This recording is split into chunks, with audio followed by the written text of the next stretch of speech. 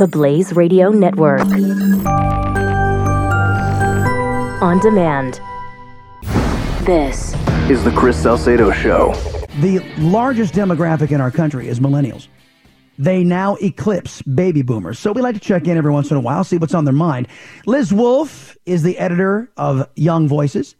It's a nonprofit organization, by the way, based out of Washington, D.C., that works with millennial political commentators. Her writing has been published in the Houston Chronicle, Reason Magazine, Daily Beast, USA Today, and the Washington Examiner. Liz, welcome back to the Salcedo Show. Hi, how are you, Chris? I'm doing well. You're going to have to educate me on a couple of things because one of your focuses, now I understand the whole abortion debate, don't get me wrong on that, but you're don't giggle at me. I mean, I just don't know The Handmaid's Tale. I'm not, Sean berates me and YTK constantly berate me because I am so deficient on some of these shows that are coming up on cable and on Netflix and all this kind of stuff.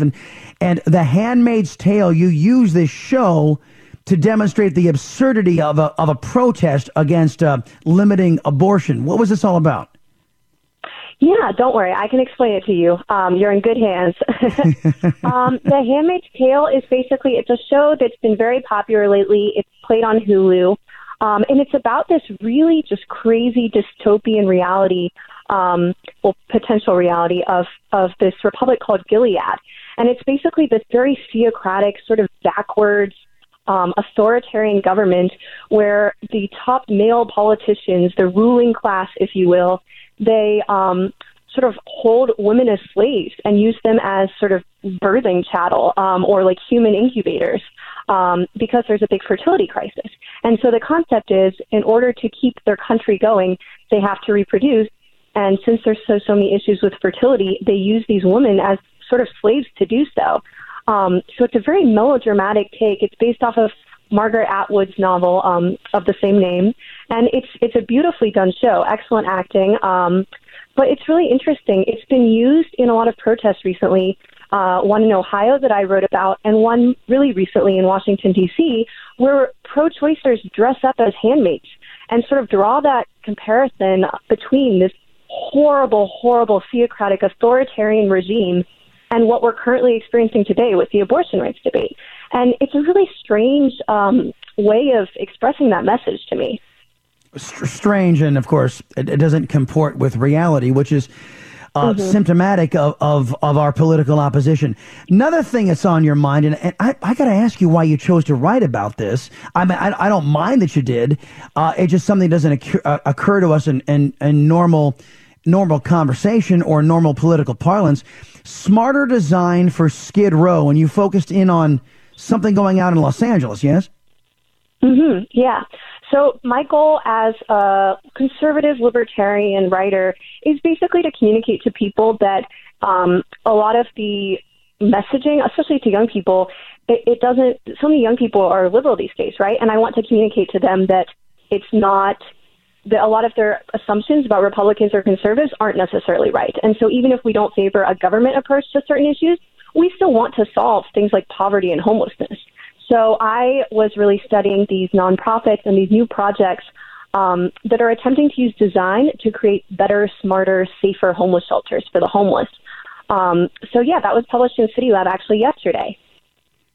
Okay, so the whole idea is to provide the homeless folks with something bare bones, a roof over their head, with these small, energy efficient, easy to, and cheap houses. Is that what they're, or these? Yeah. What are they called? They have a few different names. There's the Micropads project. There's a project going on in Seattle. Generally, the most generic term could be like prefabricated housing pods. And they tend to be very small. They tend to range from about 190 to 400 square feet. So definitely smaller than your average city apartment, for example. But some of these projects, the pods are already constructed, typically in China, and they can be transported on the back of an 18-wheeler. So you can typically fit 3 of these little tiny houses on the back of a truck. This is done as a solution to a homelessness problem. Instead of opening up all these shelters, they just house them. Now, where do they get the property for this?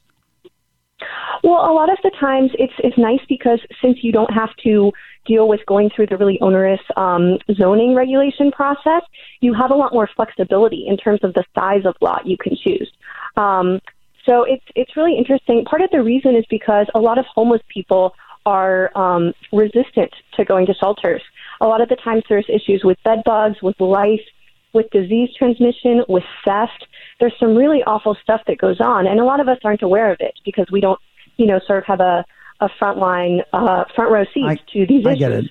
I get it. Yeah, and they're temporary structures, so you don't need to go through all the permitting and all that kind of stuff. Exactly. Liz Wolfe is our guest, folks. The chief editor for Young Voices. Last thing I wanted to talk to you about is to get your perspective on the tweeting habits of the President of the United States. How are millennials processing what they're seeing from this administration? Well, I think millennials are, and everybody, honestly, is sort of being distracted from the main issues right now. I mean, if you look at all these scandals related to CNN's coverage of Russia, if you look at these scandals related to Morning Joe, it's really unreasonable the amount of time we're devoting to these things. And it's distracting from these real issues. So I think President Trump uses this as a means of getting free press time. And he sort of does what he wants, right? He's a very powerful man. And I wish that we focused a lot more on the real issues at play here. Doesn't sound to me like you're as outraged as maybe some of these baby boomers who occupy the sets of MSNBC and CNN. It sounds to me like the millennials are taking this more in stride than maybe the rest of the country. Well, I think we're sort of used to it right now, right? I mean, This is nothing new. This is what President Trump has been doing for months and months now. And at least my take, perhaps this isn't how everybody's processing it, but I think we should be processing it with a little bit more of a sense of prioritization of real issues. We're really letting this distract us.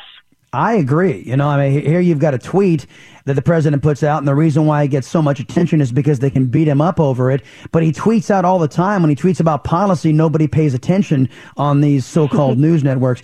Liz Wolfe is her name, folks, as she is the chief editor for Young Voices. Check out her stuff at the Washington Examiner, Houston Chronicle, Daily Beast, USA Today. Thank you so much. Happy 4th of July, Liz. Thanks for being here. Thank you so much, Chris. Happy 4th to you, too.